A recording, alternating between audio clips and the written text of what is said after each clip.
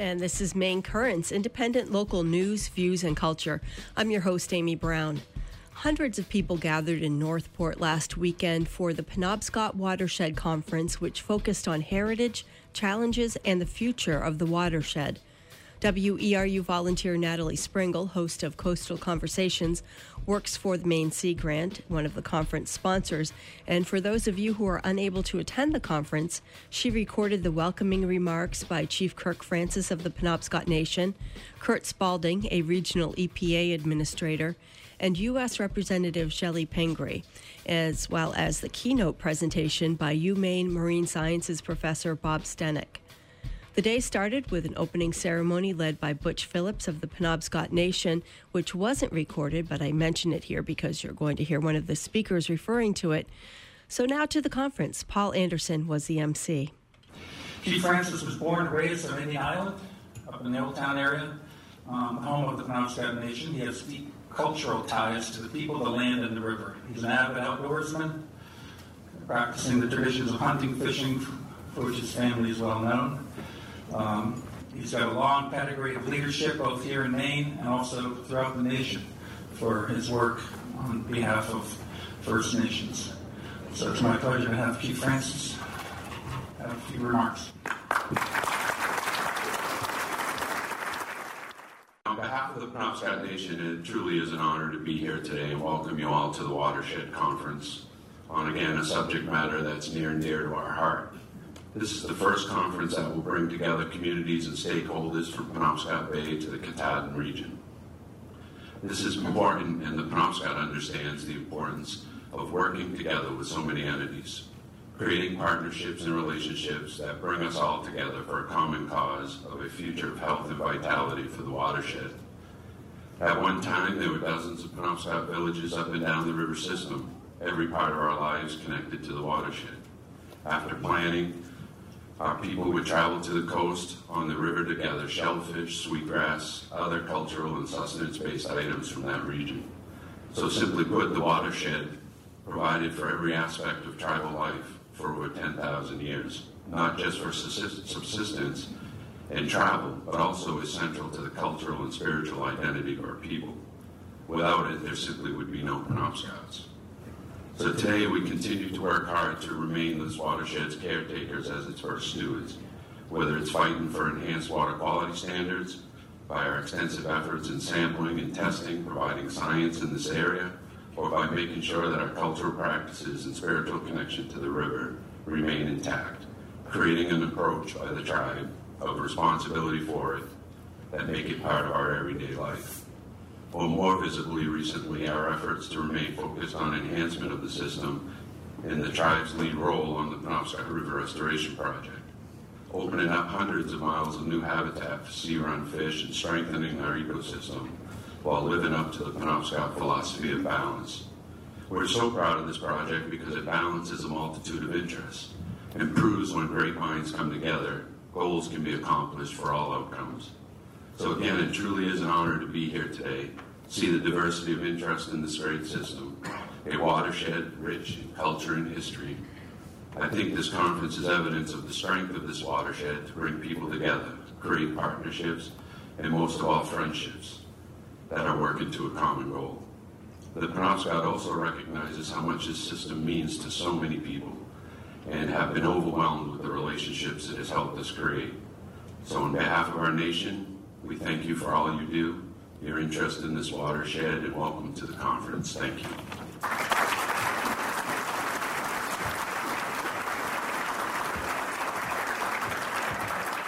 Thank you, Francis. Very nice. Kurt Spalding is a regional administrator for EPA out of Region 1. Since joining EPA leadership in February of 2010, Kurt has been leading a holistic approach to finding environmental solutions in New England. His work has emphasized the importance of community engagement, sustainability, environmental justice, and green economy. Spalding has focused staff efforts on 3 cross-cutting initiatives: climate change, stormwater management, and community prosperity. Prior to his work with EPA, Kurt had extensive experience in the environmental protection field as an advocate, policy analyst, and administrator, and for almost 20 years he served as executive director of Save the Bay in Rhode Island.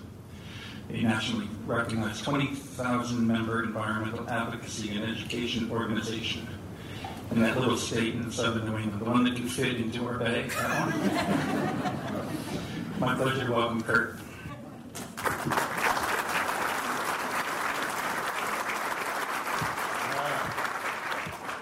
The pleasures of being from Rhode Island. Yeah, we refer to Maine sometimes as our Alaska. Not quite that big. Well, thank you all for inviting me up today and be part of this. And I want to open with a quick point. If this meeting, a meeting like this is being held about my bay, Narragansett, again with a Native American name, we would not open with the same ceremony that you just saw. And I want to congratulate everybody, and especially the state of Maine, and how you all work with the tradition and the heritage and the connection with the Penobscot people. It's been my great pleasure during my... I've had the opportunity to serve Gene McCarthy, who's the administrator of EPA, of course the president for 6+ years now as Region 1 administrator. That's EPA New England. We cover the New England states. And it's been one of my great pleasures to connect with the tribal nations, the 10 tribal nations that are in New England. But I must say the relationship with the Penobscots is a special one. And I want to thank the chief for all that you've done and the education I've had the opportunity to have when it comes to these connections, the thousands of years of stewardship the tribes have done for our New England resources. So to that point in mind, I want to remind you all that the great senator from Rhode Island, Sheldon Whitehouse, has been a leading advocate on climate change with over 118 speeches on the Senate floor. No other senator has spoken so strongly on climate change and its impact. And what Senator Whitehouse says with every speech, he says there's evidence for everyone to see. It's a matter of measurement, basic measurements. And because of these measurable changes happening in New England, most especially the simple measure of ocean temperature, which you know so well here in Maine, or sea level rise, which we're hearing every week, seems to be accelerating faster than they thought the day before. For me, climate change is not about belief, it's just a matter of fact. At this point, if it's not accepted as fact in people's minds, we need to question the frame of reference they operate on a day-to-day basis. Now, the fact of that matter, though, is for most Americans at this point, climate is a matter of fact. So I'm very pleased to see today's conference has an entire session devoted to mitigating and coping with climate change. It includes a discussion on CO2 emissions through the Clean Power Plan. Now, the best laid plans sometimes are thrown off course just a bit, and our Clean Power Plan has indeed been stayed, and it's being reviewed, or will eventually be reviewed. But we feel very strongly that the plan will be upheld. And just a couple days ago, I was in Presque Isle on Thursday, drove all the way back to Rhode Island, drove all the way back up here today. And so I'm a little out of sorts. I guess coming to Maine can do that to you. Just as a side note, I was in Presque Isle because people are coming together about the St. Johns River. It's a little more complicated when the dams are in Canada, not in the United States. But the bottom line is you've set a great example of what people can do for rivers, especially our great rivers in New England. So back to the Clean Power Plan, we feel it's very strongly put together. The air administrator was on the phone with us on Friday and talked about that. And when the merits are fully debated, it will stand up. But at the same time, we recognize that the courts have spoken and the plan is stayed, and states will move only on a voluntary basis. The good news is some are. But there's a lot of other things to do on climate change, and that's not stopping us. The president outlined a climate action plan, and we're continuing to make progress on that plan. Climate adaptation is one of the priorities in that plan, and it's an enormous priority for New England, given our coastal heritage. And it's something we're trying to integrate into all our work. Now today I want to demonstrate how we are doing that with examples of innovative and comprehensive solutions on the water challenges we are undertaking in New England. And hopefully this can inform some of your discussions going forward. So in New England, our picturesque waters make this the very special place we all live in. And I sometimes make the joke, not well received by my colleagues who run regions elsewhere, that I have the great opportunity to drive around New England. Imagine if you were the regional administrator in Atlanta and you had to drive all over Florida. Really. So I get to see these beautiful places. I just did that the other day. That's a couple weeks ago. Pretty fun. But I drove up here just now. And Penobscot Bay is just like the other iconic waters that stretch from north to south. Casco Bay, Lake Champlain, Cape Cod, Narragansett Bay, Great Bay, Long Island Sound. These are incredible resources, but all are struggling with modern problems, mostly associated with our presence here: nutrient overloads, ocean acidification, obviously warming, and rising seas. Now, you're all here because a lot has been accomplished, and a lot has been accomplished on each one of these. I spent most of my career working for the restoration of Narragansett Bay.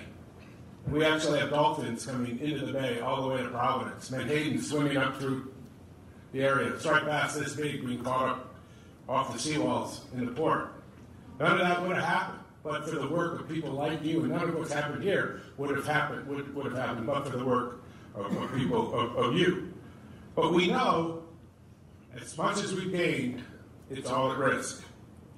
We're threatened by troubles that threaten our economies and threaten our futures.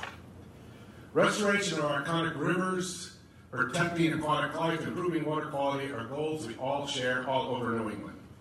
And so it's so encouraging to hear about the successes of this project, with indigenous fish species like river herring and shad coming back up the river, fish over the Milford Dam, and by the thousands, and in waters where Penobscot tribal members can fish for sustenance, something we care very much about. And as you are likely aware, water quality of the Penobscot River has been and will continue to be a major priority for us at EPA as we strive to work with the state of Maine and the Penobscot Nation in setting protective water quality standards for tribal subsistence fishing and aquatic life, which will continue the process of restoration.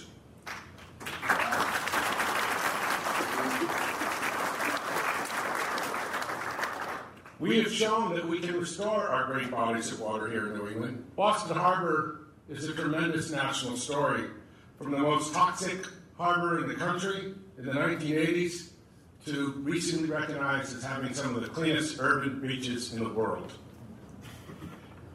We can be proud that in the Charles River, once famous for that famous song about the dirty water in Boston, they still sing it at the Red Sox games. Sooner or later, that generation will move on. I don't think the millennials are going to sing that. But it actually helps swimming competitions now, and of course, the rowing competitions in public beaches.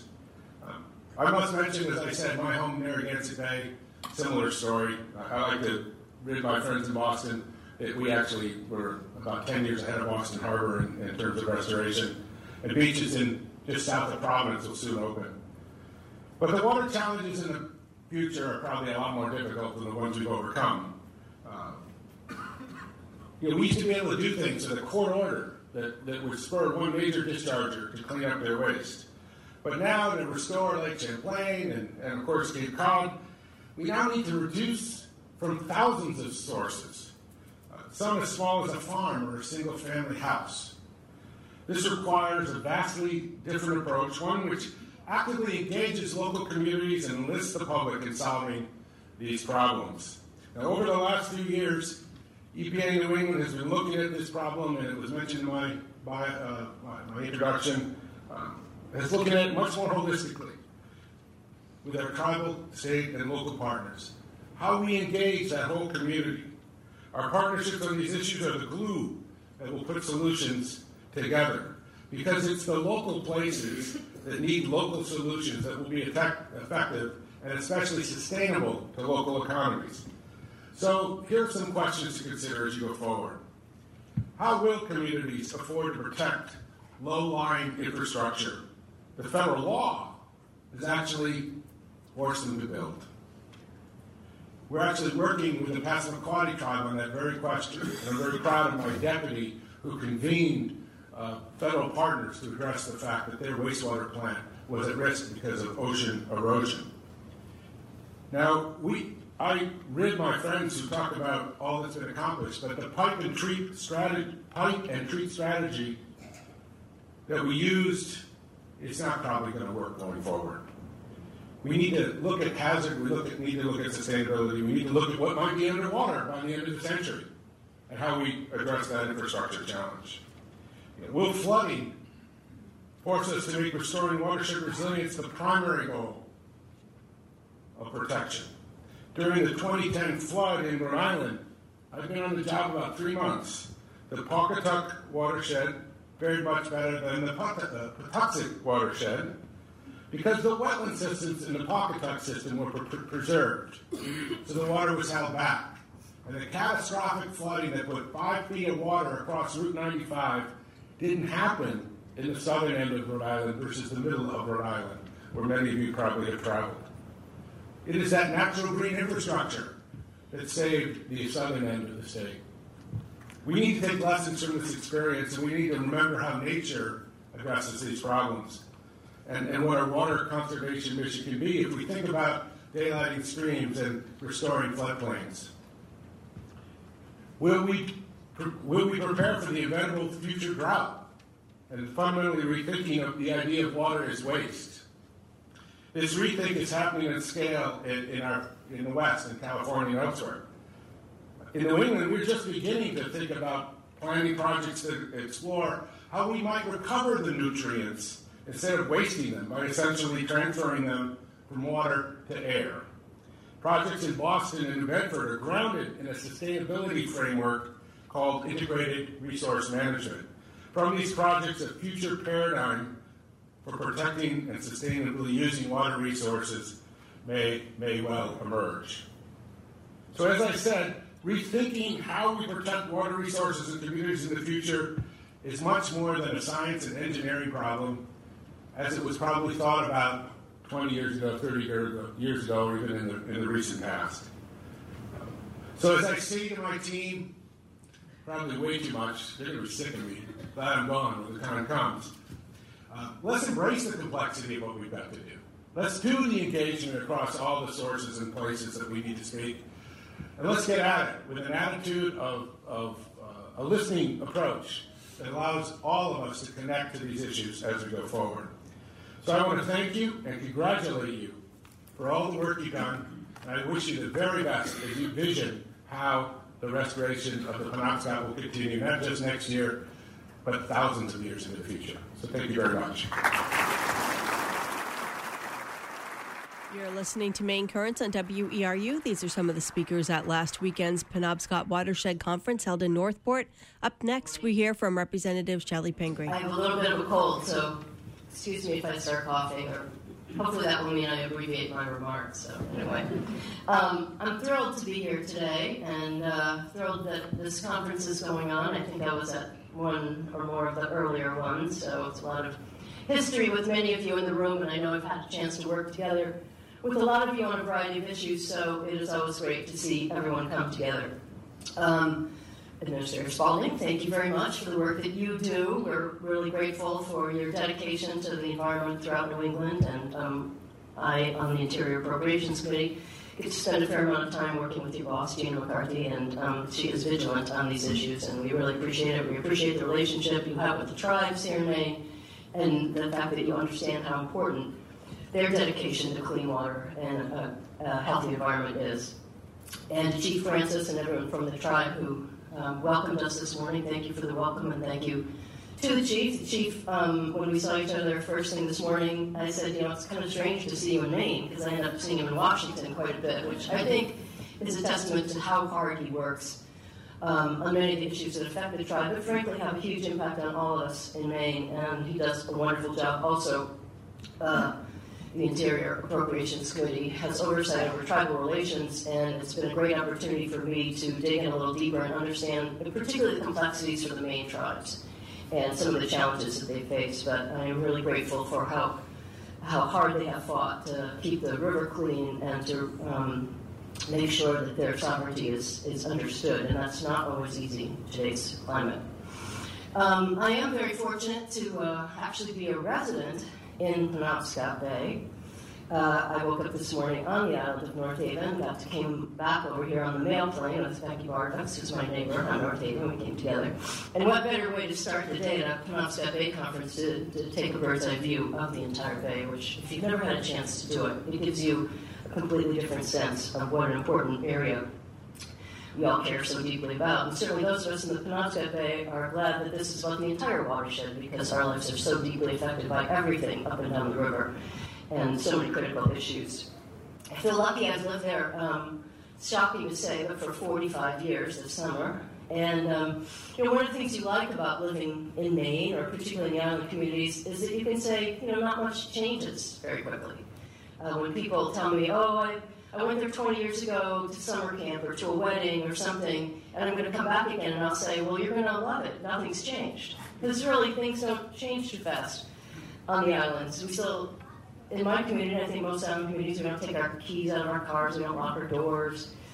People care deeply about the health of the bay, because our entire economy is built on tourism or fishing or the things that we know, whoever you are, have to continue for us to have a healthy livelihood. And sustainability of a community is a daily thought in every island community, whether it's, will you have enough kids to sustain the school? Will there be enough people to buy enough at the local store? It's always about, can our communities survive? And having that as an underpinning, I know, has been an excellent frame of reference for me in working on policy, but also makes those places wonderful, wonderful communities to live in, even if occasionally we have our family rivalries and differences with each other. It's always, in the end, a community where people care deeply about our longevity and sustainability, and I think that's why everyone is here today.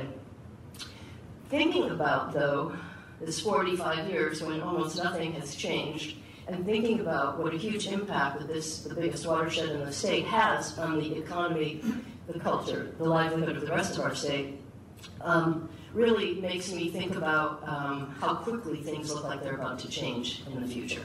And I think that's why many of you are here today, and certainly what keeps me up at night and makes me really worried. As I said, we know this is a critically important region to the rest of our state, and some good things have happened, and we've been talking a little bit about that this morning. The Penobscot River Restoration Project is really a great example of so many different entities coming together, removing the dams, and seeing this increase in the fish coming up the river, the Atlantic salmon, which we are going to ask Greenland to give us back our salmon, I think. But seal and herring, I mean, we know that this is really important, and if there is a future in our crown fish, it will be because we're able to bring back some of these important species. And of course, the challenges with groundfish are one of the big issues that we all worry about going into the future. But some of these figures and numbers that we hear about today about how quickly things are changing are, I think, really frightening. The idea that the Gulf of Maine is warming faster than 99% of the oceans in the world is perhaps the scariest number I've heard in a really long time. I mean, we all know the water's warming up. I think all of us are very deeply concerned about the migration of the fish. Everyone's seen the charts and knows that lobster fishing is gradually moving north, which is a challenge for the southern communities. And I think once this, if this continues and we see the shift to northern Maine, it's going to be devastating for many of the communities in Penobscot Bay, whose livelihood is dependent on the fishing industry and people's desire to visit us because of the fishing industry. So we have to take these very seriously. My understanding is that the Gulf of Maine Research Institute has already issued a forecast that said there's a 51% chance of an early shed this year, a 48% chance of an extremely early shed, and I'm sure our fishermen will adapt to that, and I know our lobster marketing entities are thinking about how to help people better understand what a shedder is and why we in Maine love to eat the shedders and why they're so tasty. But the fact is, this is a big change in the industry, and it's much harder to ship a shedding lobster, and it's indicative of some of the things that we have to adapt to and some of the challenges that we're facing. The numbers I've heard are lobsters are migrating at a rate of 40 miles per decade. That means in 30 years, they're going to be living in Canada. And as we know with other species of fish, whether it's our salmon in Greenland or our shrimp who have gone somewhere we can't quite find them right now, but you can't get them back. You can't call the Canadians up and say, by the way, those are our lobsters. We want them home again. That's a very, very serious issue. Of course, as we've talked about earlier, it's not just about the rising ocean temperatures, it's rising sea levels. And almost all of us live or interact in a community where a tremendous amount of our infrastructure or our community is just based right on the water. And we like it that way, and it's historic. And it is an important part of our infrastructure and our economy, but the current forecast for a 3-foot rise in sea level by the end of the century would have significant impacts. On the island of Islehaven, that's 10% of the community underwater. And that could easily, all this could easily be an underestimate when we see how fast these things are changing. I think about, many of you have come through the North Haven Thoroughfare, have probably stopped at J.L. Brown's, a family-owned business that's been there since the late 1800s, and subsequent generations of the Brown family. If you know Floyd Brown, you can always go in there and you can fix anything. He can rescue you from any bad situation. He's quicker than the Coast Guard, and we love the Coast Guard. But he's just always there. And that family-owned business is the kind of place in our community where our one gas pump is, and where on a cold winter day you can go down there anytime, and there'll be a group of individuals standing around the wood stove, keeping it warm, and ready to offer any kind of advice you might possibly need or not need. They're there. Well, that's an island tradition, but it's also already a place that with a storm tide and some of the weather we get, they'll have a little flooding on the floor. They've got some marks on the wall where the highest flood has ever come, or you come down there and sometimes there's sawdust in the wrong place because they just had a flood tide. But 3 feet of water, that's gone. That's most of our community. That's our ferry terminal. That's so much of the things that we've come to depend on. And there aren't big pots of federal money that are being set up right now to move communities off the shore. There isn't a place to turn in an already challenged state economy, and certainly our economy. There's nowhere to go when those things happen. And if it happens faster than we think, we may well still be here. And if not, our children and grandchildren are going to be really angry at us for not having done something earlier. I feel very privileged to be a member of Congress, to have served in the Maine state legislature, and have so many of these issues that I get a chance to work on from a public policy perspective. And with many of you, I've worked on pieces of legislation, and just 2 that I haven't. This year, we've just recently introduced a bill requiring the federal government to study the effects of ocean acidification, which is also a growing concern, and what the economic impact will be on coastal communities in Maine and around the country. We're not the only people who are worried about this. My colleagues on the other coast are as well. But certainly, ocean acidification is another symptom of climate change.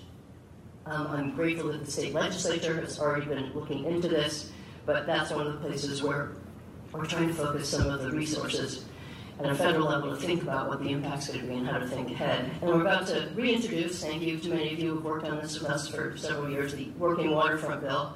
That one directs federal agencies like NOAA and Commerce to assess the National Working Waterfronts Toolkit, which is an effort by many people in local and national groups to look again at some of the growing changes and demands to small coastal communities. And I think we all know how critical working waterfronts are, both to the culture and economy of our state, and sometimes their impact is far greater than what happens in just that community. So we're about to introduce that bill.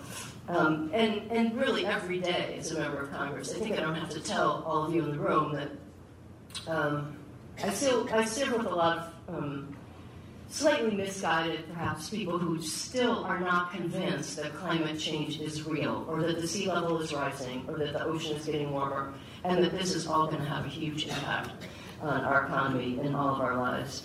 But I'm grateful that when I go to Washington, I represent the kind of state where we have rooms full of people like this. I mean, to think that this conference has gone on for many years, and as these problems have gotten larger, this room has gotten larger. There's 300 people here today, and I know you're all here because you're saying this is serious. I want to do something about it. We need to all communicate with each other, and we all need to take many, many more actions. So I feel good when I go to work that I can solidly feel like I come from a state where the tribes are concerned about this. The fishermen in my district, the fishermen I talk to all the time, they're perhaps fearing climate change more than anybody else. They understand, like the most fundamental environmentalists, this is going to change their livelihoods, their children's livelihoods, their communities, and they bring it up to me all the time. And I also think it's nice to come from a state where people just operate from a perspective of common sense. If you live in Maine and someone tells you that there's going to be 3 feet more water at the end of the century, you immediately start thinking about what's not going to be there and what are we going to do about it, and you already understand that this isn't something that we can just pack up and move a few feet away and have a life that we want to have. You understand that if the fish are headed north, that's going to have a huge impact on all of us, wherever you live in this state. And I was thinking back to our most recent committee hearing, and when actually Administrator from the EPA, Gina McCarthy, was in front of us. And we frequently get into this discussion in the Interior Committee about, as they call it, Obama's war on coal. So there's always the Obama's war on coal that many of the states understandably are concerned about because the number of mining jobs and the number of coal jobs have diminished. And most of it is because of other less expensive energy sources and a real change in the marketplace. But it is always a debate in our committee, and it's usually focused on the EPA and the regulations and the Clean Air Rule, as you were just talking about. But I felt grateful that when that conversation came up a couple of weeks ago, and my colleagues, who I have deep respect for, and I feel for them because we've had a lot of mill closures, and we know what it's like when a community loses all their jobs. So I understand how hard it must be in West Virginia or some of these other places to say, when the mine shut down, the jobs are gone, and where do people go? What happens to our high school? We know that story all too well. And so I answered them by sympathizing that I really can hear, how hard that must be, how hard it is in Madison and so many other communities. But on the other hand, I live in one of those states who's deeply affected by the bad air from coal-fired power plants. And in our state, it's one of the most common reasons that people go to an emergency room because of asthma, because of diseases related to breathing bad air. Childhood asthma is a huge problem in our state and disproportionate. When you look out, you think, this could not be a bad air state. This isn't Los Angeles. Why would we have bad air? But frankly, we have their bad air. And so to say to them, we lose jobs every day for people who aren't healthy enough. We lose work hours, we lose productivity, and frankly, we lose lives, we lose people's health. And in the long run, having more bad air, using these things are devastating to all of us. So what happens in a coal mine matters to all of us in Maine, and what happens in these big picture issues are ones that we all have to unite around and work hard to make sure we don't leave our children and grandchildren something that they can't live with, and that we don't leave our country better off, as the tribe would say, better off than when we came. So I feel grateful to all of you for giving me the opportunity to speak today, to represent you in Congress if you live south of Lincolnville, and to all of you for having the willingness to come here on a beautiful May day and put your time and your great knowledge and hard work to tackling some of these problems. So thank you very much. That was Representative Shelley Pingree. You're listening to Maine Currents on WERU. I'm Amy Brown. We've been listening to some of the welcoming remarks at the 2016 Penobscot Watershed Conference held in Northport last weekend. Up next is the keynote presentation by Professor Bob Stenick of the University of Maine School of Marine Sciences. His research focuses on coastal marine ecosystems, and he refers from time to time to slides, but he describes them well enough that you'll be able to easily follow along. It's really a great pleasure to be here. At my age, it's a great pleasure to be anywhere. I'd like to just start thinking about the different perspectives that we take to the Penobscot watershed. You have to recall that we start with the headwaters. You can look down the river to the outer coast. This is a picture from Vinyl Haven, and of course we have the fishing community. But a perspective that I think is underappreciated is this one. Now, this is obviously the east coast of North America. Your eye is drawn to the brilliant lights shining from Long Island. What you also notice is how those lights sort of disappear. And when you think about Maine and you think about the Penobscot watershed, you have to realize that this big area of darkness, in fact, is a good part of the Penobscot watershed. It's a remarkable resource, obviously rare in North America and in the United States. You know, the headwaters of the Penobscot, the tributaries are key to this, the largest ecosystem that we have in the state of Maine. So the Penobscot River is the lifeblood for Maine's largest ecosystem. It sustained Maine's first inhabitants. It's fueled the New World's first international economy. It's critical for Maine and has been studied. It's critical for Maine for centuries, obviously. I'm going to cover sort of what was natural as far as we can tell, talk about the peopling of the watershed, the dam problems, and more. Evolution of fishing technology and practices to today, and the challenges now and for tomorrow. So let's start thinking about what was natural.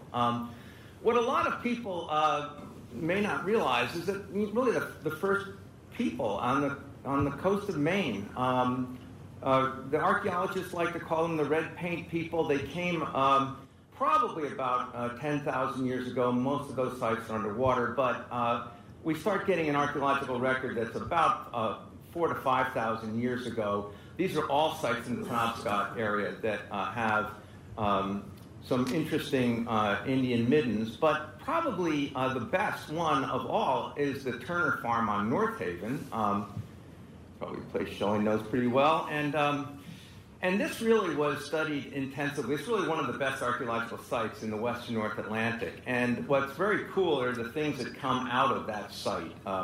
There are fish hooks carved out of deer bones that carbon date to 5,000 years ago. That's a cod vertebra that, on a centimeter scale, that's a lot bigger than any vertebra in this room. What we know, in fact, is that we actually had very big fish on the coast of Maine. And when we look through the fragments of these middens, dating back to 4,500 years ago, we see number one most abundant fragment is cod bones. There's flounder. Number three is sea mink, one extinct in the late 1800s. Swordfish, sturgeon, even great white sharks. I have no idea how the native people 4,000 years ago were able to land a great white, but they did. Anyway, obviously those folks really love seafood.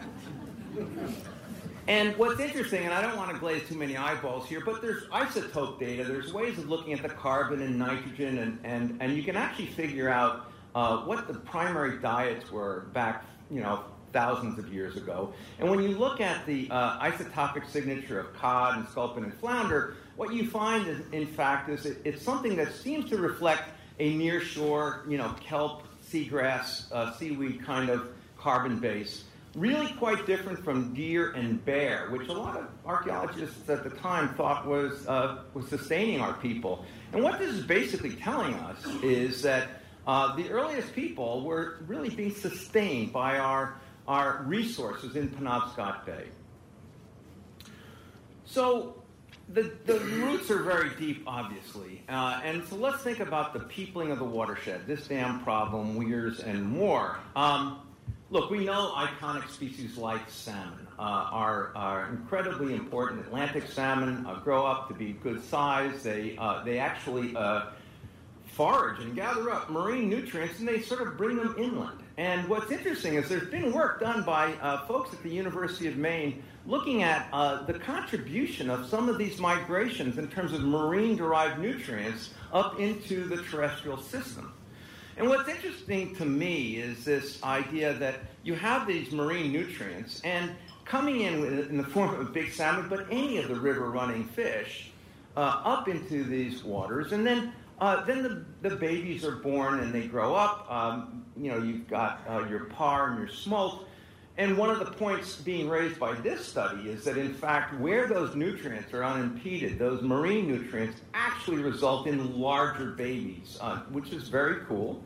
very good because this is a input that it not only affects the salmon, but it affects a lot of the terrestrial organisms, eagle populations, and other things profit from this flowing of nutrients from the ocean up into the watershed. And then, of course, you have the outflow of the young going into the ocean. And when I was starting to look at this, I was thinking, gee, you know what that reminds me of? It's sort of like the human health analogy of a circulatory system. So if we start looking at this around 1600s, other people have studied this, we start looking at the blocking of these arteries. And those black dots are dams. Now, before 1750, we just had a couple in the Penobscot watershed. But if we start taking this from the 1790s, and we do the following, we look at these little black dots. By the 1790s, you'll notice that there are more dams along the Penobscot. Well, let's think about that relative to human population density, and let's subdivide this in terms of the Upper Bay and the estuary and Penobscot Bay. And if you put those together, and in 1790, you'll notice really very low population densities. These are number of people per square kilometer, and scientists always using kilometers because it sounds more like science. And what you see is that you see this developing of the population by 1800s, and you see the dams showing up 1810, 1820. Populations are growing. They're starting to increase up in the watershed. And as time goes on, we see an incredible number of dams showing up into the Penobscot watershed. And it's really rather remarkable. When you look at this and you start thinking, well, what I wanted to know is there a point of an inflection? Was there suddenly a period of time when a lot of dams were built and then they all stopped? So what I did is I looked at the rate of dams, the cumulative rate of dams over time. So I have years on the x-axis here and the cumulative number of dams, and it looks like this. Basically, it suggests that for about 200 years, there was about one dam per year in this system. And we do see certain species, like salmon, are showing this kind of decline. Now, look, salmon are a much more complex species. We've got a lot of things going on. We've got watershed usage. We have climate change. It's all affecting this. But nevertheless, there are other river runners that depend on these kind of free passageway. And, alewives and shad, for example, this is town landings along the Penobscot River and Bay. And it shows a very interesting pattern. And I think it may be an important one, a little bit instructive to me. For one thing, it's not just the total number of dams. It has to do with where they're placed. And the Head Tide Dam, in fact, came in 1835. It's possible that that actually had a bigger effect than some of the others. But I also wanted to show you this. And this is what we have a group working with Jim Wilson trying to look at the historical ecology of the region. And a letter that came into the Executive Council of Maine in 1822 said, I, Joseph Butterfield, of a place called Indian Old Town of the county of Penobscot, do testify that ever since the year 1803, fish called salmon, shad, and alewives were abundantly plenty in the Penobscot River. And that does match what we see in terms of the landings. But then he says, until about 1813, after which they have been rapidly decreasing every season. And that seems to show up also. I believe the vast number of destructive weirs were entirely destroying the run of fish in the river. And he finally concludes by saying the Penobscot Indians cannot take sufficient quantities for their families to eat. And this is interesting from a whole bunch of perspectives because I hadn't really thought about this weirs, but also after that those landings declined, they really haven't, as far as we can tell, come back to the levels that they had at one time. Now, for those of you who don't know what weirs are, they are ways of trapping fish, and it's commonly used for herring on the outer coast, but used for salmon and shad and alewives. And this is one that's still in use in Grand Manan, but this is a photograph taken at Owl's Head in Rockland of a weir. We have a lot of historical photos from Bucksport, Belfast, Castine, and Rockport showing these weirs. And it's something that we don't think about much because we don't see them today. But if you just take Penobscot River, lay it down on its side, and look at the map that was created in 1873 of Weirs, and for reference, there's Verona, okay? So here's Verona Island, and this is what the map looks like. And just to highlight these, how any fish could get around Verona Island is beyond, comprehension here. But this is obviously another factor. So in the human health analogy, okay, it looks like this system could be suffering from cumulative impacts of several blocked arteries. We've got dams, we've got weirs, and these are just a few of the points. And of course, there's the obvious thing, what can you do about that? And we know that the River Restoration Project has this in mind. And this is interesting in terms of what this can do for the river run fish. I think it's too soon to say what the impacts are for Penobscot.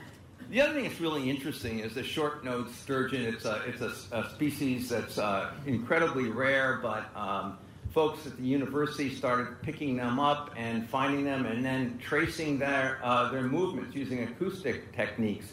And this is another river runner. It spawns in fresh water. But what's important here is not just the role played within the Penobscot Estuary, but the Penobscot Estuary is really part of a network. And so the sturgeons really need this healthy network going from the Penobscot to the Kennebec to the Merrimack. And so this is how we might want to be thinking about rivers sort of more holistically as we consider this entire regional ecosystem. Well, I know what Shelley was saying about things don't change very much on islands, but if you take the century scale, fishing has evolved quite a bit. And it's worth thinking about the bigger picture, in this case, just looking from the 1800s to 1900 in terms of how landings have changed as you go from the upper reaches of the Penobscot into the estuary, the mid-bay, and the lower bay. And if you do that, and you look at this from 1800 to 1900, you see the following. This is all species, total landings. You see them spiking early and then flatlining. You see, as you move down the estuary, you're actually seeing this spike moving down the estuary. And what's interesting is that when you get to the lower bay, you're actually seeing, I think, a different dynamic starting in the mid to late 1800s. And that is that the Penobscot fishermen now are fishing farther. This is the fishermen known to have gone from Penobscot Bay to the Scotian Shelf and, of course, Georges Bank as well.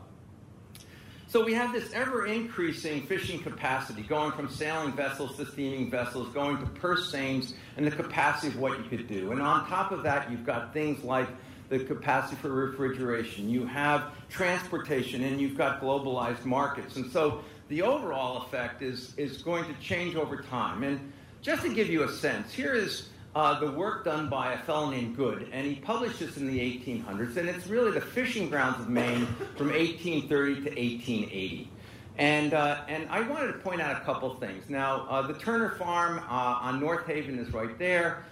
This is a region I've highlighted in yellow, areas that were identified as fishing grounds in 1800s. And notice that the region around Vinyl Haven and North Haven, then called the Fox Islands, and Isle of Haut, really was not identified in the 1800s as a terribly terrific fishing ground.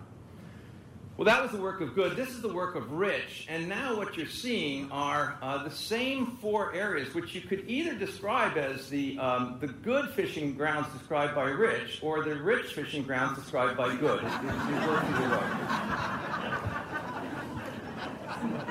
But notice that you're still not getting anything over in the Penobscot region. And then Ted Ames started doing his work, and Ted, I have to apologize, I'm using an old figure of yours rather than your much nicer, newer figures. But really looking at he interviewed a bunch of fishermen who recalled fishing grounds in the 1930s and 1940s. And now, it wasn't those good fishing grounds, it was actually the Penobscot area that they were targeting. And what's really different here than what you had before is that they are now targeting spawning aggregation sites. And they could do that because they had the technology in terms of their capacity to use seine nets and to target these aggregations and also to refrigerate spawn cod. And it's been said it was really after the 1930s that cod and haddock stocks in Penobscot Bay collapsed. So it's probably coincident with this technological evolution. So bigger boats and better gear often have an impact, and what you end up seeing is a really interesting increase of landings as fishing gear improves to the 1930s. And then, in fact, you see this decline as purse seines, refrigeration, and improved transportation go to about World War II. And after that, it's a fundamentally different sort of fishery, much greater landings, much bigger boats going much farther away. Things like redfish are not coming primarily from Penobscot Bay. They're coming from the area around there. So if we fast forward to today and we correct for inflation, in the 1880s, the total value of the Penobscot Bay resources were something less than $20 million. Recently, the annual amount is greater than $300 million, and that's corrected for inflation. What's interesting is if you look at the number of species and the distribution of those resources in the 1880s and you compare them to today, you look at something like lobsters. 24% of the value in 1880 came from lobsters. 92% comes from lobsters today. And so while lobstering technology has improved, the stocks have not obviously declined. And this is well known. Front page article in the New York Times from Vinalhaven in 2001 talking about lobster landings are booming. And then in 2012, that warm year, early shed, more lobsters than we know what to do with. And we've heard a little bit about that already. Both of those stories in the New York Times coming from Penobscot Bay. What we have is, in fact, just a remarkable thing if you look at both value and landings of a resource that's booming.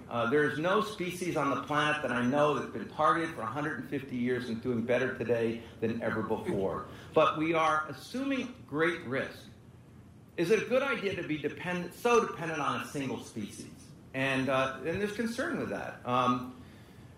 And I'm going to follow up on that in terms of the challenges now and moving forward, because obviously we have climate change. You've heard about that. It's been making a lot of news. This is an article that came out some years ago in Science, identifying the areas that are most at risk in terms of temperature warming, and our region is one of them. If you just simply look at the data in terms of the Boothbay sea surface temperature from 1905, you see this is going up. And whether if it's going up at a remarkably fast pace, which some people think it is, or not, it's very clearly increasing with all the consequences that we just heard about. In terms of lobsters, it's very interesting because there are temperatures that are too cold for lobsters to settle in, and then there's a threshold where lobsters, babies that are floating around, the larvae will settle to the seafloor, but then there's water that's too warm for lobsters, both for the larvae and also for the adults. And I'll talk a little bit more about that in a moment. And so one of the good things, and one of the reasons why I think stocks have been increasing, especially in eastern Maine, is that, you know, if you're in a colder region, colder year, and then you get warming, it actually opens up more of the seafloor for settlement. So the settlement area increases, and lobster stocks seem to be responding well to that. But the trouble is we've got these regions that in 2008 were too cold and some 2008 were too warm. But we have basically a sweet spot in Maine, and that has been wonderful, and that's been fueling this remarkable increase. But we are very dependent on lobsters. These are all the species that the Department of Marine Resources keeps track of, going back to 1950, all in different colors. But lobsters are this one on top. So lobsters are king. You see that there was a period of time when the EEZ was opened up that our fisheries expanded, and we had many more species making it into markets. But here's where we are today. And looking at this in a slightly different way, if you look at just simply the diversity of things that we market as the black line and the percentage that are lobsters as the blue line, it shows the same thing of this increased diversity to a point. And then you see the diversity dropping down, and we're ending up with really a very lucrative monoculture. And this is putting us at really great risk. We see lobster traps as far as the eye can see, and I worry about whether we are dealing with a socioeconomic time bomb. And this is the kind of thing that I hope meetings like this and working with the community, we can work around. When we look further to the south, we saw that lobster landings in Long Island Sound were increasing until 1998, which was the warmest year on the planet at the time. And we've actually had several since. But in any case, on that year, shell disease broke out and lobster populations declined by 80%. Now, the temperatures that we have in Maine now and are projected in the near future, we're not expecting that kind of temperature. But we have seen warmer than average years, 2012, 2013, we've seen shell disease increase. As we already heard, we're seeing the lobsters moving north and east, and there's a time when they may not be a big part of our system. If you look at the long record they hold at Woods Hole, and you take roughly 20 degrees C as a very stressful temperature for lobsters, you see the period of time of recent that has gone to the point where it's become a hostile for lobsters. And southern New England has really had a severe collapse in their coastal lobster fishery. So we think about other species that are iconic. We know that the first people lived on codfish, but folks have studied the anticipated increase of temperature in various regions, including the Georges Bank, and what that's going to do to cod. And if you look at just the dots that are red and black, where the cod stocks are projected just based on temperature to be decreasing or collapsing, with a 1 degree change, you'll see that red line. With a 2 degree, you see this line moving farther to the north. And these are actually very realistic numbers that we're looking at in terms of increases in temperature in the Gulf of Maine. So we might anticipate a future where cod are really going to have a hard time making it, which is unfortunate since we're still trying to rebuild that stock. Well, the fact is that not only are species moving north and east from the Gulf of Maine, but there's also evidence that they're moving into the Gulf of Maine. And this is really interesting, speaks to the bigger dynamic that we have going on here. This is the plots of red hake. Red hake were virtually absent in the 1970s, but you'll notice that the red hake have been increasing significantly in the Gulf of Maine. And these northern shifts include things like black sea bass, terrific economic potential. Many lobstermen I talked to have seen the black sea bass.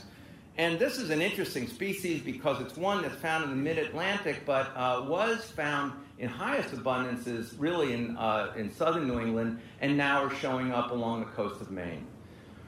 There are many more species coming, and it's not just fish, but also there are reports are increasing of blue crabs and other species like this. My point is that we're talking about a system that's really dynamic, and it's changing all the time.